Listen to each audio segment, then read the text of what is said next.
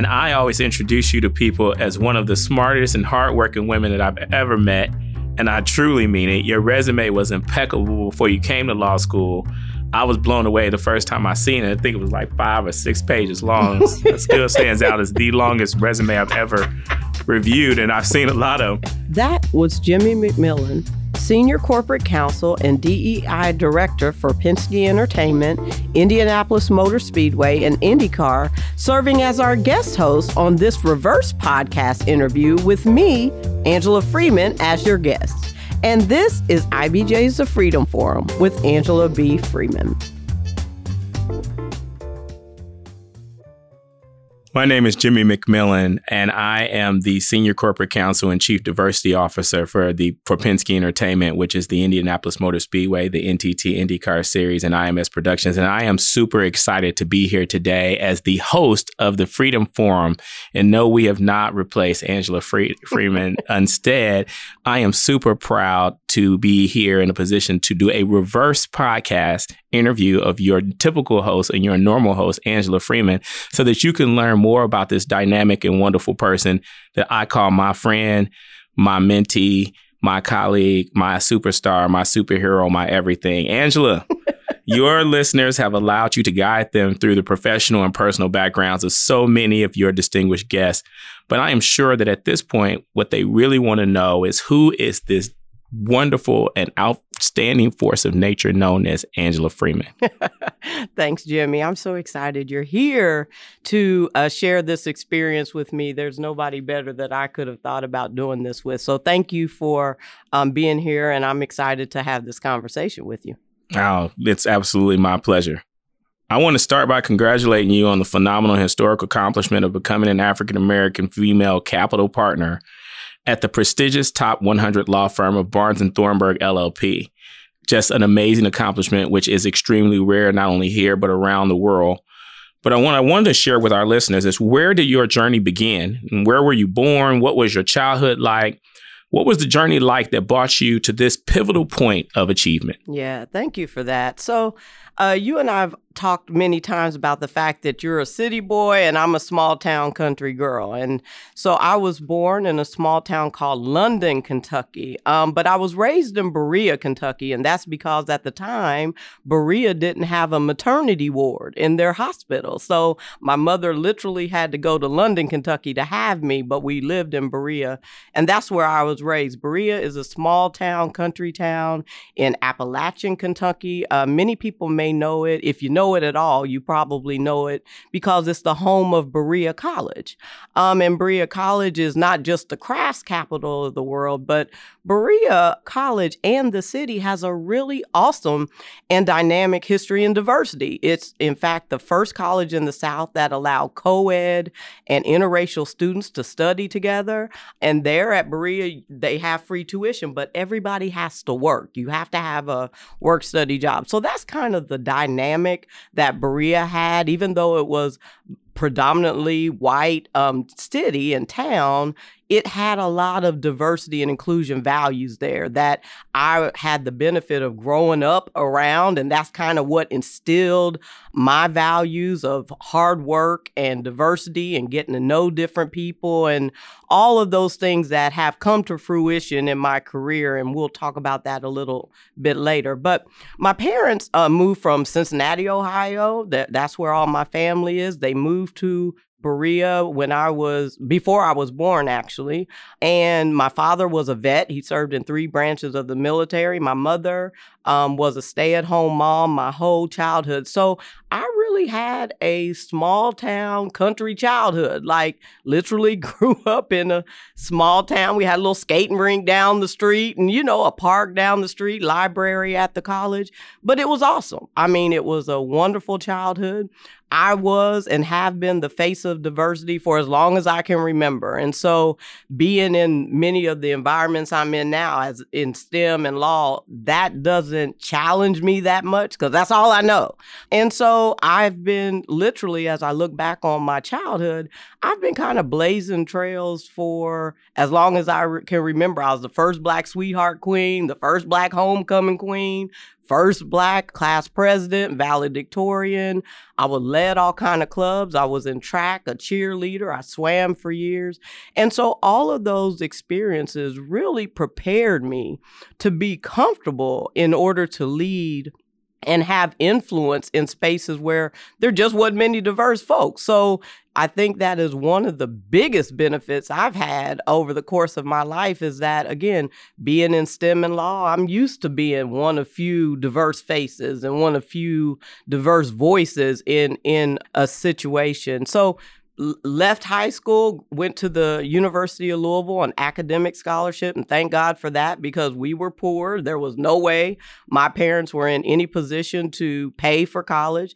Got a Woodford Porter scholarship to go to the University of Louisville, and that really set up the next phase of my life. Went there, double majored in biology and chemistry, and then, went on to grad school, and that's kind of what ended up leading me to coming to Indianapolis, starting my job at Lilly, and all the rest is kind of history.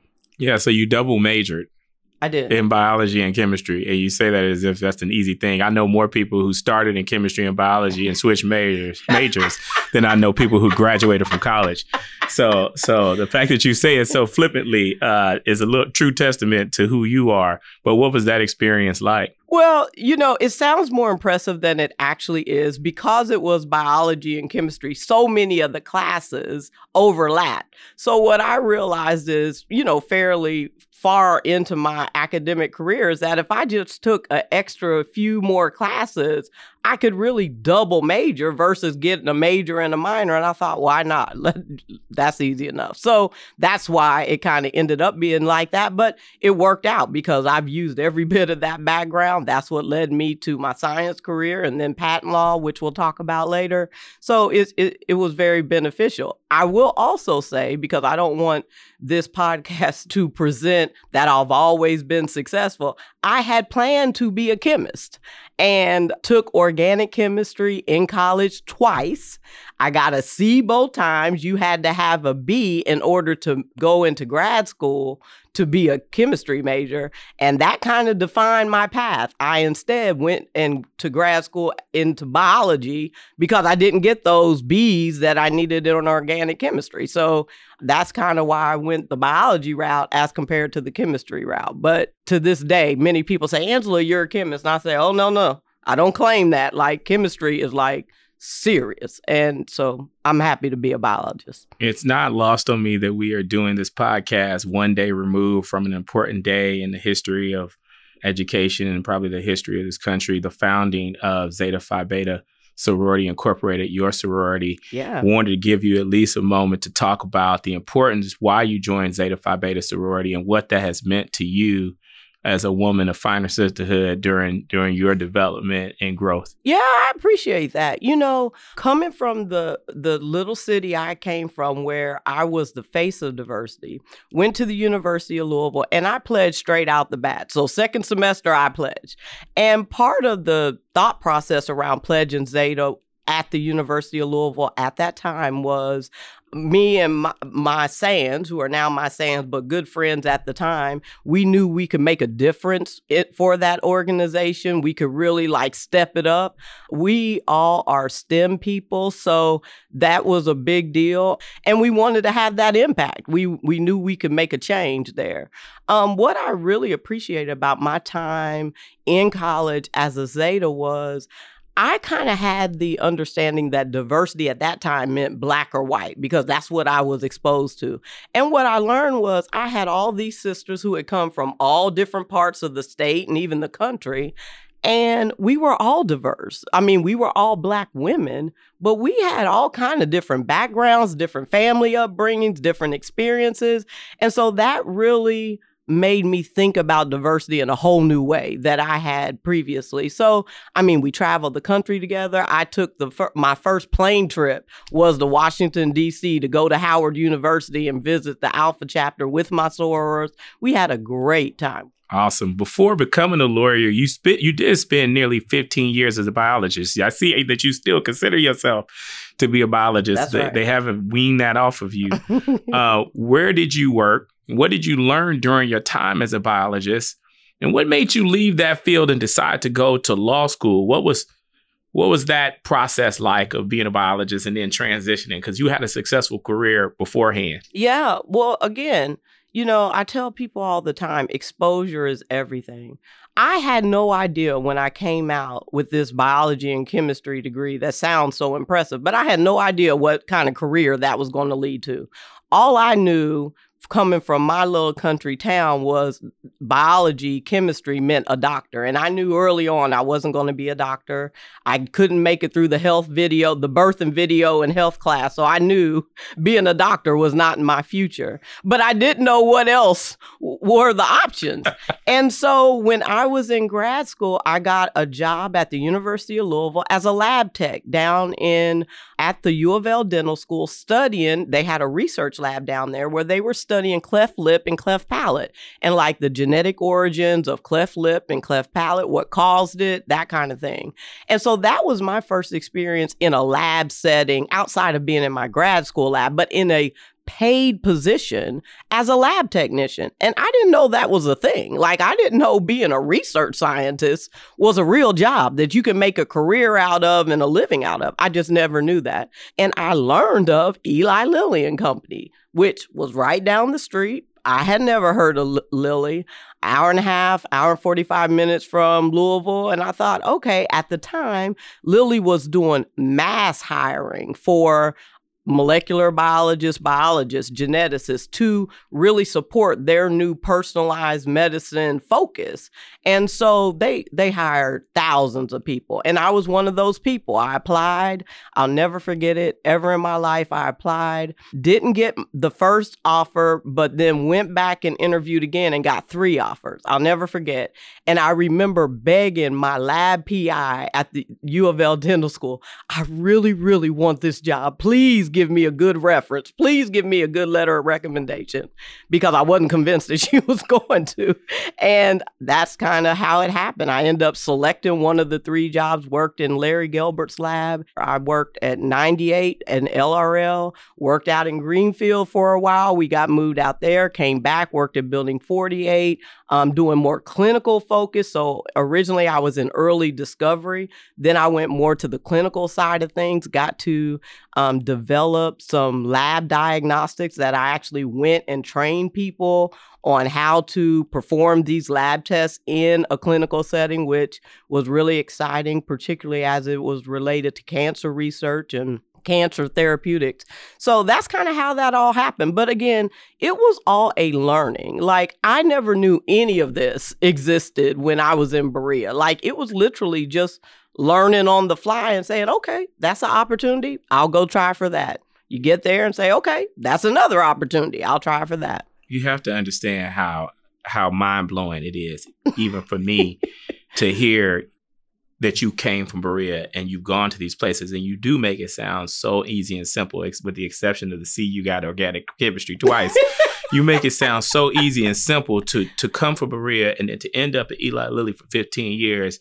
Speak to the person who's listening to you and going, she's just some exceptional genius. No. Like, she just must be some gifted person. What inspires you? You had to have some bad times. You had to have some struggles. I mean, you make it sound easy, but what motivates you or motivated you to achieve at such a high level, to even in high school lead these things and be in charge of things and be the valedictorian? It seems like success. What motivated you to be that? I was blessed enough to have a mother who truly believed I was special. Like, she has told me that my whole life. Angela, you're special. God's got something awesome planned for you. Just keep striving, keep working hard. And so I believe that. I mean, I believe that, there was something special out there for me. I didn't know what it was. I didn't even have a clue until I passed the bar exam and was like, okay, now I believe that there's something special for me. But I just never knew what that was. But I was smart, number one. So blessed to be smart, that's for sure. But outgoing, always enjoyed people, loved talking to people, loved learning from people, learning things that I didn't know. And so I've always been able to build relationships with people and learn from them and learn what opportunities are available. When you don't know yourself, you got to talk to folks who know more than you. And another thing I will say to my credit is I'm not scared of working hard. I don't mind to work hard. Like I've told people my whole life, when you don't have a pedigree, when you don't have a profile, when you don't have people in high places that you can call and say, yeah, call them and they'll tell you about Angela, the only thing you have is the ability to show and prove. And that's by working hard. So I've been an advocate for hard work. Like I see hard work in people now, and I'm still impressed. And I have a good friend who told me when we were working on some board service together that, Angela, you expect that everybody works like you. That's not the case. You're a rarity. And I think as I've had more experience in my life, I've learned that, I think my work ethic is absolutely a characteristic that a lot of folks don't have. Agreed. So you're at Lilly. And I had heard when I moved here, people don't leave Lilly jobs. Yeah. That's not something that happens. You're at Lilly, you're doing well, you're doing phenomenal, but then you get it in your head to become a lawyer and go to law school. Yeah. Where did that come from and why? Yeah, well, I had been working at Lilly, had a beautiful career, but like anything in life, after 10 and 12 years, everything becomes mundane and you start looking at what's next for me. I had an awesome career at Lilly. I love being in the lab. I love being a scientist. I love being a Black female scientist at Lilly because I was just rare and I knew that. But you start looking long term at some point, and I realized I want to do something else. And I also knew, because I had been there long enough, I had seen plenty of people who had a PhD, who had done the science route, like go straight science, get your PhD, become a PI, and I didn't want that. Like, that wasn't interesting to me. And so I should tell you, to put some background or some context for this decision-making was happening around 2008, 2009. The recession had hit. At the time, I had my master's, but I didn't have a PhD, and I was kind of toying with, do I get a PhD? Do I do something else? What do I do? And I was getting a lot of advice from my scientific colleagues that said, Angela, don't get a PhD because they can't pay you right now. So don't do that. Well, that was already reiterating what I was feeling, which is I'm not trying to get a PhD anyway. So that worked. But the question was, so what else? And when you get off that track, it becomes real vague as to what other options. So I was blessed enough to have built a relationship with Alicia DeCudro, awesome Black female lawyer at Lilly who was running things. At the time, she was like executive level and I was a peon working in the lab. Like, we weren't even in the same ballpark, but we happened to win a diversity award together. And so we spent some time together. And she got to know me and said, hey, Angela, if I can help you, please let me know. So a year later, as I'm kind of thinking through my career process, I experienced a gentleman come to Lilly who was a MD, so he had his medical doctorate, and a JD. And he was talking about the legal and ethical issues around personalized medicine, all this genetic data that we were generating at the time, privacy issues. And oh my goodness, my mind blew. I hadn't thought about that. I hadn't thought about all the legality around all this genetic data. Who owns it? Who has access to it? All this stuff. I was just thinking about the science. Like, we're trying to cure cancer. How do we do that? And so I'll never forget coming back to my supervisor at the time who had been on me about, Angela, you need to start thinking about what you're going to do. I'll support you however I can. And I said, I got it. Law school. But then talking to Alicia, she's like, well, Angela, you're a scientist. If you want to be a lawyer, you should think about patent law. And I'm like, what is that? I don't even know what that is. Now, I was living at Lilly, working at Lilly, when all the patents were expiring. I remember the feeling in the company when that was happening, but it hadn't resonated with me, like what that actually meant. But the idea that I could capitalize on this career as a scientist and kind of transition it into a legal career, I thought, oh, I'm all about it. If that's a thing, I want to do that. So I spent like a year or two researching, once again, talking to folks, figuring out what does that mean? Remember, I wasn't from Indiana. I didn't know anything about the schools, the law school, the programs, what it took to get there. I'd been out of school for over a decade. I tell people all the time, I didn't even know if my mind would work like that anymore. So I spent a lot of time thinking about what does this mean? What are the requirements? Can I do this? And remember, at the time, I had a family. I had a son. I had a career. I had a husband. I had a mortgage. So it wasn't just, can I go back to law school? It was, how do I manage and manipulate all this to make it work? But once again, relying on my work ethic, I decided if I got in, I'd make it work. And at the time, I didn't want any regrets. I don't want to look back and say, woulda, coulda, shoulda. Oh, if you would have applied, if you could have applied. So I thought I'll apply and see what happens, particularly when I learned about the night program at IU McKinney. I thought, oh, I'm all about it. If I can do it, if it can physically be done, I'll make it happen. So I applied and they messed around and let me in. And so we met, actually. That's right. While you were in law school in that night program. That's right. And I always introduce you to people as one of the smartest and hardworking women that I've ever met. And I truly mean it. Your resume was impeccable before you came to law school. I was blown away the first time I seen it. I think it was like 5 or 6 pages long. It still stands out as the longest resume I've ever reviewed. And I've seen a lot of them. You were a wife and a mother at the time. And, it was a challenge for me as your mentor to get you truly on the law career track program initially. Can you explain how you managed through this significant transition in careers while balancing, an already established family and home life to be as successful as you were in law school and then finally get on program and end up at Barnes and Thornburg? When you and I first met, I'll never forget it. We both tell this story. You basically were talking about the typical law school path. You go to law school, you go summer associateship, you go, and I remember coming up to you and saying, okay, but what happens if you have a real job? Like, I can't go play, I can't go and dibble and dabble for 6 weeks with the play job. I'll never forget it. You said, Angela, at some point, you got to decide that you want to be a lawyer and not a scientist. And I thought, okay, I hear you, but today ain't that day.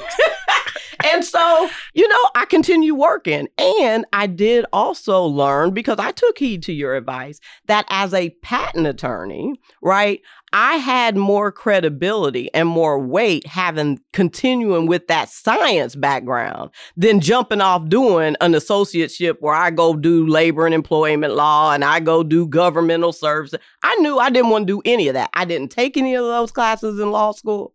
I took only IP classes in law school because I knew I was going to be a patent attorney. So, it did take me a while to get on board. And there were a lot of things that had to happen. It had to be made clear to me that what I thought was going to happen wasn't going to come to fruition. And when that became clear, I got back on board.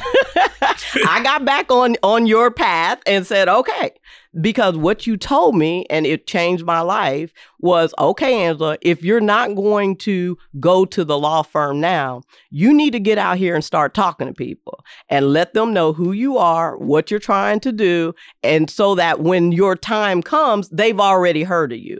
And that I did do. I did that from the beginning of my first semester of law school. I would have lunches with attorneys because, again, I didn't know, okay, now you're in law school, but what's the next step look like? Like, I had no idea. So I did a lot of talking with attorneys and talking with people to figure out, okay, what do I do after this? And how do I make this work? And okay, you can go into these big corporations, but you can also go into law firms. I'll tell you another reason I was resistant to your advice originally is because I had heard about the horror stories from law firms, right? How they treat women, how they treat people of color. I had established a reputation. I had some reasonable amount of respect. I was an older woman. So the idea of going somewhere where they're talking to you crazy and treating you, I had no interest in that.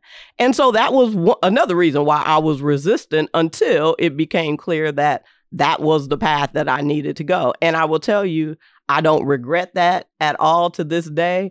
I love my law firm. I love the opportunity.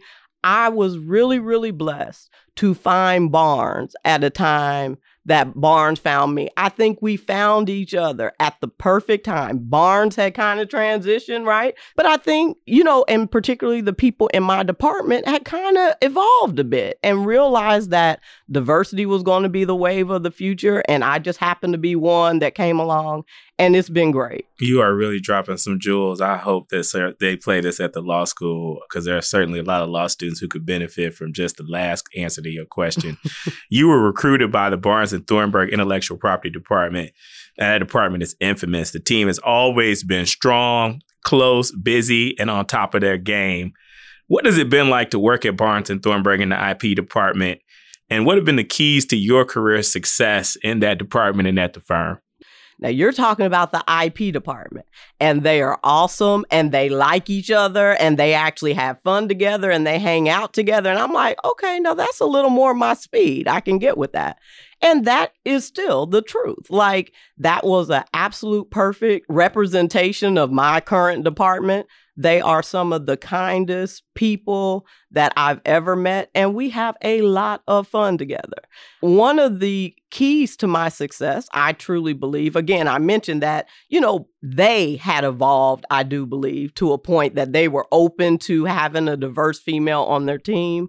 I was at a point where I was willing to go down that road.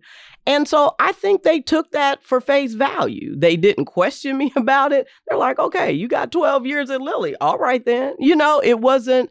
And they truly gave me the platform to do my job, to learn my job first. I mean, let's be clear. They trained me. I had no idea. Again, I didn't even know what patent law was. Nevertheless, how to do it, how to practice.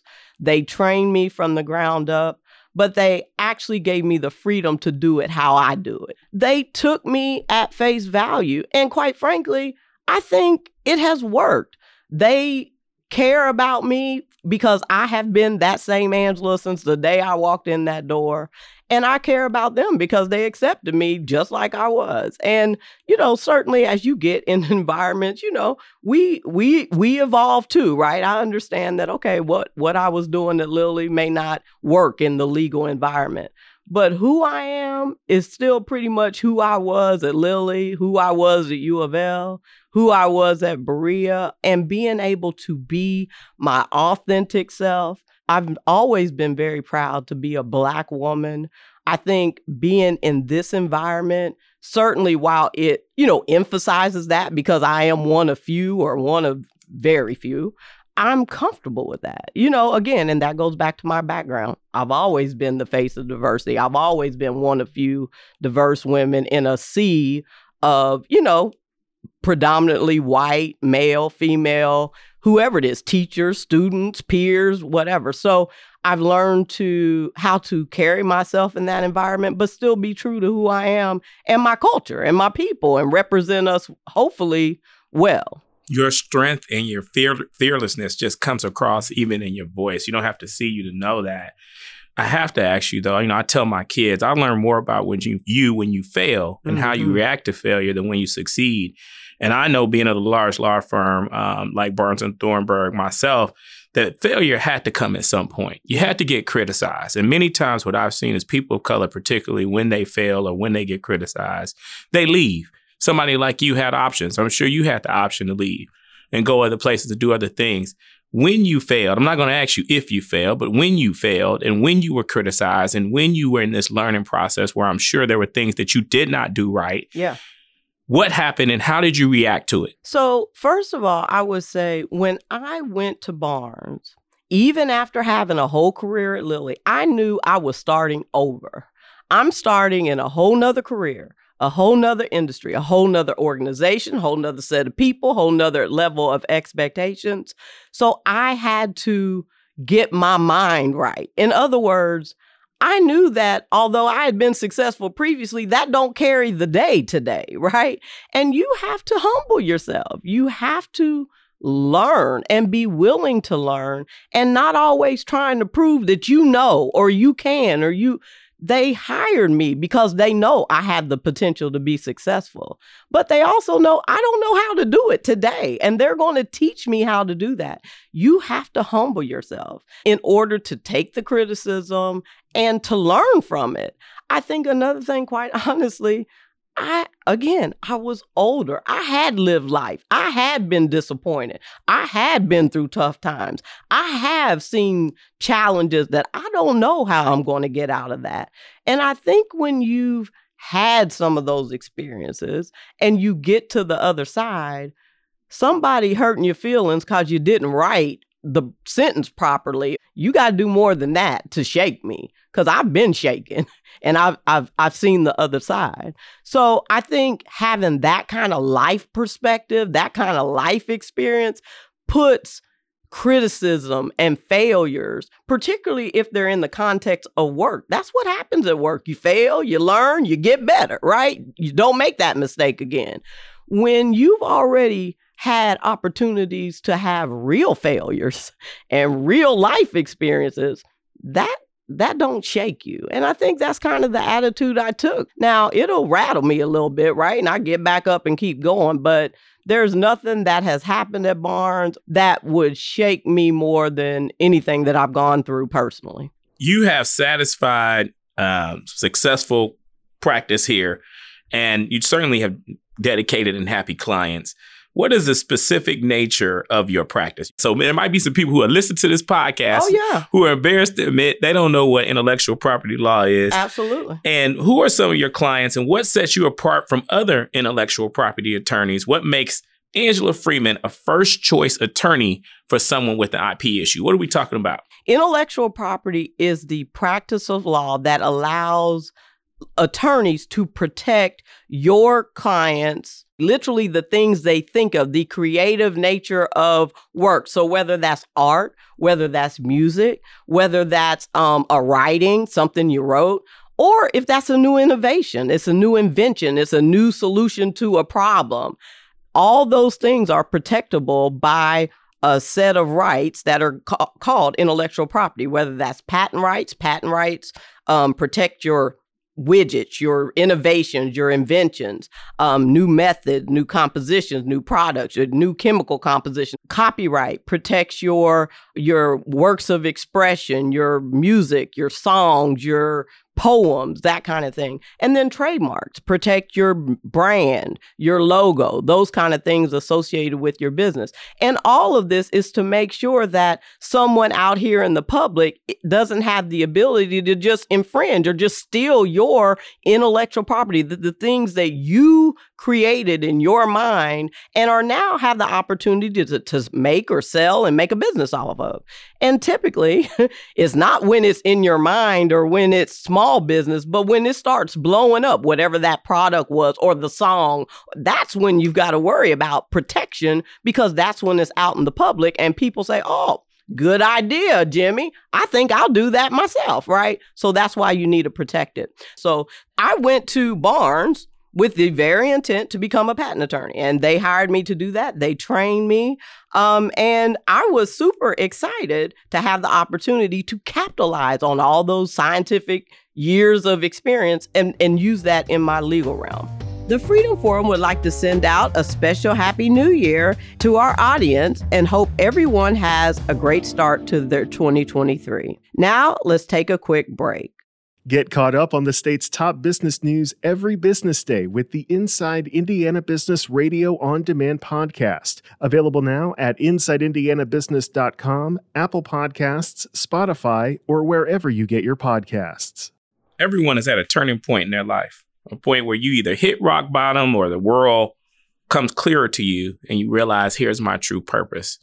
Have you ever had one of those moments, and what was it like? I won't go into too much personal detail, but I do want to be transparent, because I don't want people to think that it's all been roses and rainbows. You know, like you said, looking at my resume, it's success after success, but there's been a lot of challenges and disappointments and failures through that time.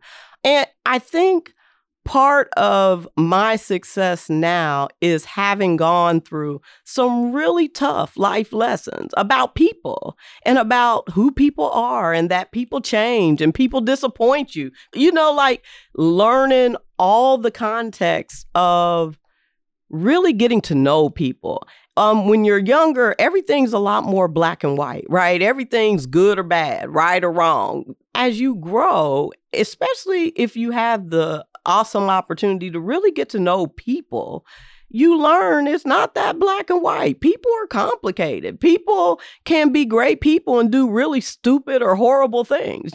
People can be horrible people and do wonderful, awesome things, right?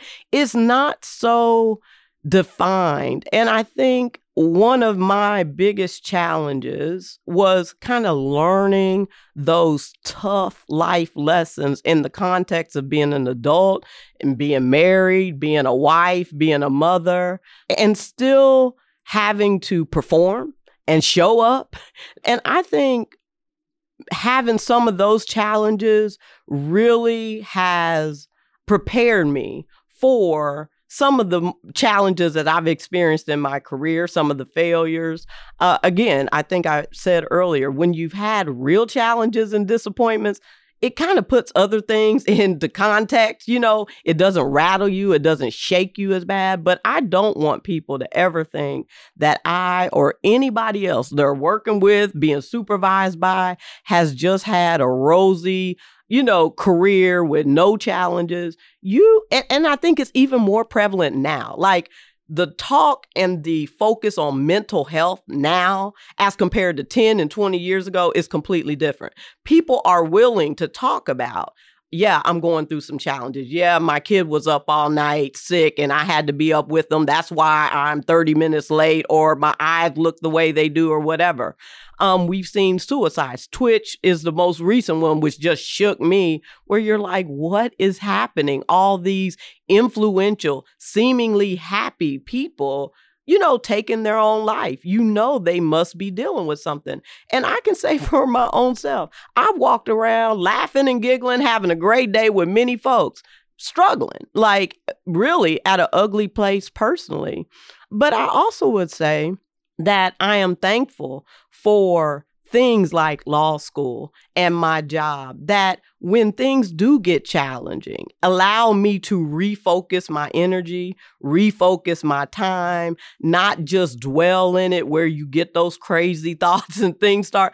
I will be the first to say, and I'm so thankful, this is when you just got to give God glory, that, when I was going to law school, I was challenged. I was in a real tough place.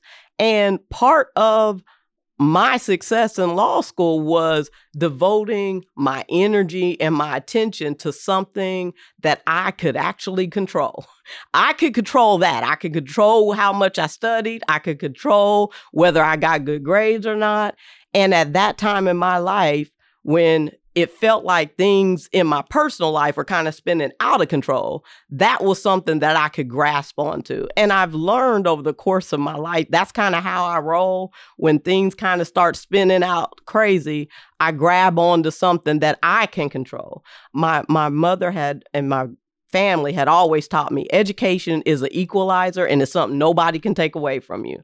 So at that time, I'm like, you know what? Let me jump on in this law school. If all else fails, I can get a law degree and nobody else can take that away from me. At least let me work on me. I can't fix everybody else but I can work on me and make me the best me I can be. And that's kind of what I did. And I know you guys can't see me right now, but I actually got tears in my eyes because, I can relate to the mental health piece of this and being in a bad place and getting to know people. And Angela's one of those people who I was blessed enough and grateful enough to know during a really dark time in my life. I was going through a divorce. I was having hard times. I remember us sitting in the airport together and me just pouring out my heart to Angela about who I was, the time I was having, my just lostness and feeling bottomed out. And she's sitting there as my mentee, looking at me going, my mentor is falling apart in front of me, but she was there for me and really picked me back up and said, hey, you are still Jimmy McMillan.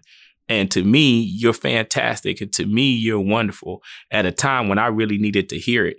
And that's one of the reasons our relationship is what it is. It's really real. A lot of people claim they have relationships and mentor and mentee relationships. I don't think you've had a mentor and mentee relationship until you've cried together over something. That's and right. So it's something I've always appreciated. You have that dedication to mentorship. I bug you by sending you so many young men and women to be mentored, and they benefit from it. You know, how do you feel and what do you expect when someone comes to you and says, hey, Angela, would you be my mentor? You know, I'm inspired by it. What do you expect out of them? Because you could be tough. You're tough. You're a tough love mentor. Yes, I am. Yes, I am. I've learned that. I'm learning that more and more. I'm a tough love mentor. I'm a tough love mom. I'm a tough love wife. I think that's just who I am. And what I've learned is that I just love hard. And for me, that means to be in a relationship actually means something, whether that's a friendship, a mentorship, or a personal or professional partnership. I am a tough love mentor because in my experience, again, as a Black woman or a woman of color, a diverse person in STEM and law, super highly specialized fields that have not been diverse historically, I just don't get many opportunities to make major mistakes or errors and think that I get to keep my role or position. We just don't get that type of leeway. And likewise, I think it's a disservice to my diverse mentees in STEM and law, particularly women and people of color, to think that they will also get a fair and equal opportunity to make major mistakes and blunders. For good or bad, right or wrong, we simply have to be better in order to play at the same level as our majority counterparts. And while that isn't fair or right, and we continue to work for better opportunities and better environments, it is true. And until that changes, I have to be tough. I have to be tough for myself. I have to be tough for my team. I have to be tough for my family and have the highest expectations of all of us, as that is the standards by which we will be judged on a regular basis. So you just have to excel and search for excellence. You know, you sometimes as a leader, it's difficult to do because you do see that strength. You've been a leader in this community. It's probably weird for me to hear it said, but you are certainly a leader here in Indianapolis and Indiana as a transplant. But one day you came to me and you told me something that was outstanding. You said, hey, Tack, I just want you to know I'm about to go give a speech to women in Africa. Yeah. In technology. I said, what? Like, how are you getting there? How did that happen? Talk to me a little bit about that, because for me, I was like, this is a rocket this in stratosphere. Tell me about your development as a leader in that moment when you were in Africa. But see, this is why I'm saying getting out and talking to people will lead you to things you never ever knew existed. The whole trip. So yes, in 2020, literally a week before the whole world shut down, I went to South Africa to speak to a conference of African women about STEM, and these were PhD scientists. Again, all Black females, but PhD scientists in every kind of biology, chemistry, etc.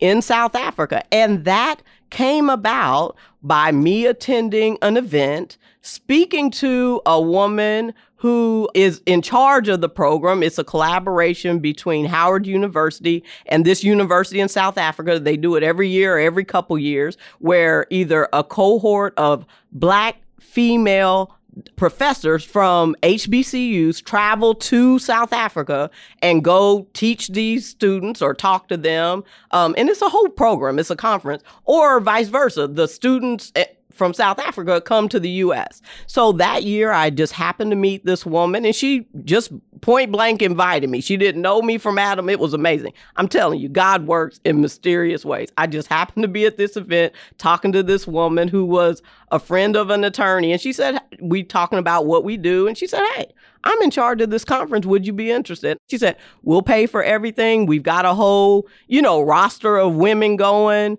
We'll pay for your ticket. We've got a whole itinerary. I said, oh, absolutely. Sign me up. And so that's how it happened. I was blessed enough to go, not just me, but this whole cohort. There were like 8 or 9 of us, a couple Black female grad students, Black female professors from Spelman, Xavier, I can't remember them all, but there were multiple. It was awesome. absolutely phenomenal. And just go talk to them about how much they're needed in STEM, how much, it is important for them to show up and be, represented and involved. And of course, me, that patent attorney, letting them also know, okay, if you get tired of the lab, no, patent law is a real option. It's a real career focus, et cetera, et cetera. So it was phenomenal. It was absolutely one of the most outstanding experiences of my life. And again, it literally stemmed from talking to folks. Have you thought about that? You talk about that moment when you were at Lilly and this gentleman came in with an MD and JD and inspired you, that for those women in South Africa, yeah, you are a woman who came back across the pond, back across the ocean, and may have inspired some woman there, Lord willing, to go into law as well. I mean, just got to be just momentous. Well, that's when it ain't about you. I mean, I said I was truly made a believer. The old folks will say, particularly in church, God works in mysterious way. He'll do more than you ever. But it really was when I passed the bar exam, when I was made a believer that, okay, God got more in store for my life than I ever could imagine. Because number one, I was convinced I failed the bar exam. It was the hardest thing I've ever done in my life.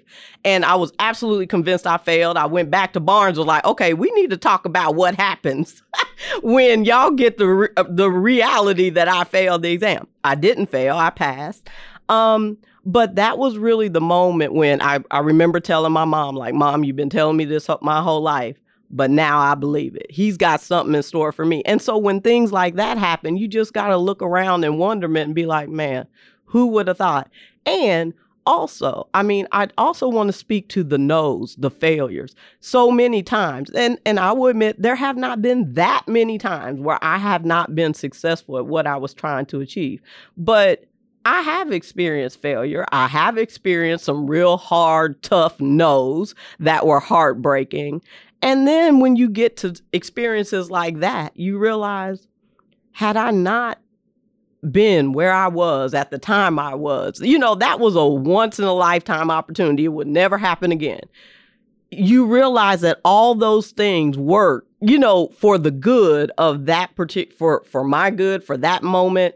I couldn't have been there had what I had planned have actually come to fruition. So that no was the best benefit, was the best blessing I could have had in my life. It's hard to see that in the moment when you're feeling the heartbreak. And I felt every bit of it. I felt the heartbreak. I felt this is not what I had planned. This is not what I'm working for. I hadn't planned on paying for 4 years of law school. Like, that wasn't in my plan. But when you look back, you're like, everything happened just the way it was supposed to happen. Me going to Barnes, big law firm, everybody's like, why in the world would you want to go over there? I heard horror stories. I'm still there, and I'm there because I want to be there, because I had seen, like, I couldn't be here without all the things that have happened to date happening just the way they were supposed to. So my point in saying that is, when you're feeling that heartbreak of a disappointment, you didn't get the job, you didn't get the promotion, you didn't get the raise, you didn't get whatever it is that you are made for that, it was made for you. Yeah, that's what you think, right?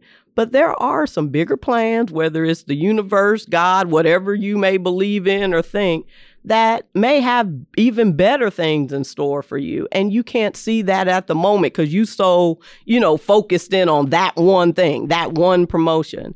I believe that the way you change things is from a position of strength. You go in, you show your value, you show your worth. And then when that's realized, then you're in a position to change things. Let's change how we hire folks. Let's change if it's really important to have this GPA versus that GPA. Let's give a little more credibility to grit and life experience. We've never given much credence to that, but what I'm seeing is the most successful people in this law firm have some grit to their name. The biggest sign of, your belief that it's not all about you and that positive presence is your creation of the Freedom Forum.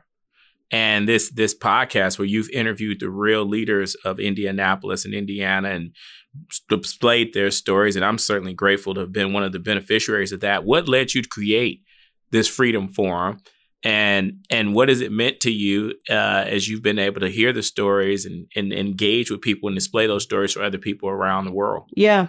So I appreciate that. I should first say I did not create the Freedom Forum. The Freedom Forum, this podcast, was really developed as a collaboration. It was the brainchild of IBJ. Nate Feldman, the CEO, and Leslie Weindebenner, the editor, came to me and said, hey, we had this idea about a podcast for the IBJ that is focused around diversity. In 2020, during COVID, I had done a podcast interview with the IBJ. Mason King interviewed me, and they had heard that interview and said, we heard that interview, and we think you'd be the perfect host for this podcast. And I thought, once again, see how God works? Like, I mean, seriously, I couldn't come up with that in a million years. I asked them, like, are you serious? Because for me, it was just the biggest blessing. It had come right after I had finished my stint with Women in High Tech, and I couldn't have imagined anything better that would have fed my passions the way this does. So I was like, absolutely, I'm all about it. And I also appreciated the opportunity that they gave me kind of some freedom to interview folks that I knew had real stories like yourself around diversity, around the challenges that you've experienced, where you've been. And I wanted to tell those real stories, not just the, boilerplate diversity MLK language, but real talk about. And so that's why we named it the Freedom Forum, so that, my guests felt like they had the freedom to come on here and talk really about some of their challenging experiences, some of the stuff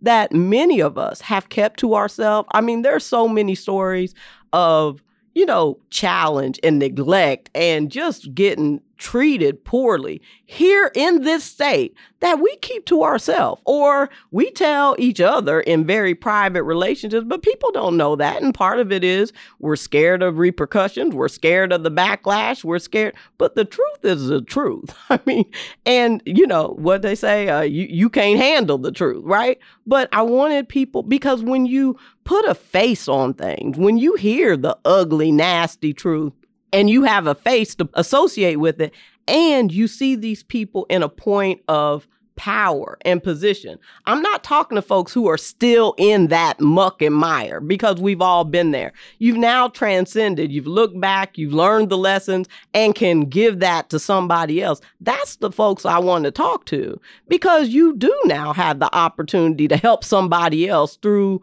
your challenges. And those are the things I wanted to talk about. And that's what we try to do here. Well, law students are going to listen to this. Lawyers are going to listen to this. I can just see, as I sit here, a number of people that you will never meet who are going to listen to this podcast and be inspired. But one of the people I know are going to listen to this, you're going to have CEOs who are going to listen to this forum and say, I'm trying to create the next Angela Freeman. I'm trying to recruit that person, develop that person. Maybe I got somebody who's working here and I'm just trying to draw that out and give them the opportunity. I want somebody at a law firm saying, I want my Angela Freeman to be capital partner. What would you recommend that those companies do to recruit a you, to develop a you, and to retain a you as their next superstar? Yeah, that's a really good question. And it's probably one of the most challenging questions you asked me, because I don't quite know the answer yet. Because I'm there now. I'm the person now looking for the next Angela Freeman. And it's challenging. It makes me appreciate the characteristics I bring, but it also lets me know. Why is it so hard? It is hard. It is. And it shouldn't be. I think there are a multitude of reasons why it's challenging, but I think a lot of it, number one, so let's start with the things that we can control. What would I tell that CEO is treat your diverse talent respectfully and gracefully, and you will get top performers, right? Nobody is going to perform their best when they're getting talked to crazy or being, listen to condescending language. There is a way to criticize folks, to give feedback without just being condescending, right? And just beating people down. I just said, I'm learning, right? I'm learning that as well. But certainly the folks I know, myself personally, I wouldn't have dealt with that. Like, I didn't have to deal with that, and I'm thankful, but I wouldn't have put up with that for very long. So that's part of it. People are just going to leave. Like, people are rebelling with their feet. I'm just out. Like, I'm not going to deal with that. I also think you truly have to invest in their training. Like, you know, not just relying on them to figure it out, but investing in their true training, particularly when you're in fields like patent law and legal and even technical, scientific, when you have to have true technical understanding and chops. 8 and 10 years is a long time for people to get any kind of promotion, any kind of recognition, any kind of good job you did well. And certainly in law, I was trained that, look, in law, you shouldn't expect people to pat you on the back and say good job. They expect perfection, and I understand that. But everybody wants to feel appreciated sometime. Everybody wants to feel like they add value and that they're special. And I think particularly in the legal field and science, the investment is so long and so deep to actually get a person to, you know, off their learning curve where they're really performing at top level. You can't afford people to just say, you know what, you talked to me crazy yesterday, I'm gone, right? I'm not dealing with that. I think you also have to build relationships. You got to let people know I care about you, even if I didn't say whatever I said to you right yesterday, right? But that takes time to develop those kind of relationships where you can get beyond, oh, you didn't say hello to me in the hallway, or, you know, you talked to me snidely, or whatever that is. So, I mean, relationship building, you got to build relationships with people and let you know that you care about them and their success. Some people will hear this podcast and say, this woman is all business, no fun, no pleasure. You know, Jesus Christ, she's like the most intense person ever. You know, a lot of these brothers be scared to even date somebody like you. They like, she's awesome, but I at some point, you know, Jesus Christ, does a woman ever have fun? What, just for the record, so people know, you do have fun. I do have fun. What do you do to have fun and relax? I've seen you have fun, but yeah. So first of all, I do work hard, but I play hard. Okay. So I'm a Cancer. So I'm all about the sun, the beach, the water. Like, that is my happy place. That is where I go to. So I love water. I love everything about it. I love laying out in the sun. I love sunbathing. I love snorkeling. I love scuba diving and snuba and anything that has to do with water, I'm all about it. So that is my happy place. I love amusement parks. I love roller coasters, like, you know, thrill rides. I haven't skydived yet, but that's on my bucket list. I would like to do that. Although I need to do it soon because I'm getting older. Like, I'm getting scared now. Like, about 10 years ago, I'm like, I'm going. Now I'm like, ooh, I don't know about that. So I know I need to go ahead and do those things while I'm still, but I'm a thrill seeker. My mom has said I'm a thrill seeker my whole life. I'm all about, you know, doing wild and crazy things that are different. Now, one thing I don't do that I have no interest in doing, that is your love, is motorcycles. I don't do motorcycle. That just looks like death waiting to happen for me. But outside of that, there's not much of anything that I can just think of that I'm just outrightly scared of. Son is senior in high school, capital partner. You know, you talked about it, Lily, you got to that point where it was like, what's next? Yeah. Now you're at another pivotal point of what's next? Yeah. What's next for you? Yeah, that's a great question. I don't know that. I don't know. I'm still in this moment. I mean, I've been a capital partner all of 18 days. So I'm still trying to figure out what that means. But I do know that what I'm particularly interested in, number one, is making sure my son's good. Like, right now, that is my whole focus. I just told my mom the other day, I would give up any amount of success I've gained to make sure that boy is good. That's for real. But outside of that, I think what I'd like to really start focusing on is, you know, the next generation, diversifying the practice. And that's what I think that's every diverse attorney. I think that's all our goals. But, you know, my hope is with being a capital partner now, I have a little bit more sway and a little bit more position to kind of influence that and make sure that we continue to diversify our law firm and particularly our patent practice. I mean, at this point, only 1.7% of U.S. patent practitioners are diverse females. 1.7%. So I tell people all the time, when people you say, oh my gosh, Angela, you're a unicorn. No, I really am. Like, I didn't believe that at the time. But yes, we are really rare. That needs to change. Like, 1.7% is ridiculous. So I would love to see more women, more diverse folks, more Black folks in patent law, whether that's in-house, in private law, whatever it is. As patent agents, there are many mechanisms to be involved in this practice of law and be well off, feel like you've got some technical savvy and you've really got a position of expertise. And we need more diverse folks in the practice, particularly in IP and patent law. So I'd like to try to use my influence to make that happen before I'm done, for sure. I have truly enjoyed this time with you and sitting down to learn even more about you than I already knew. I'm going to close this out by doing a little game where you're going to tell me the first thing that comes to your mind. I'm going to name a couple of things.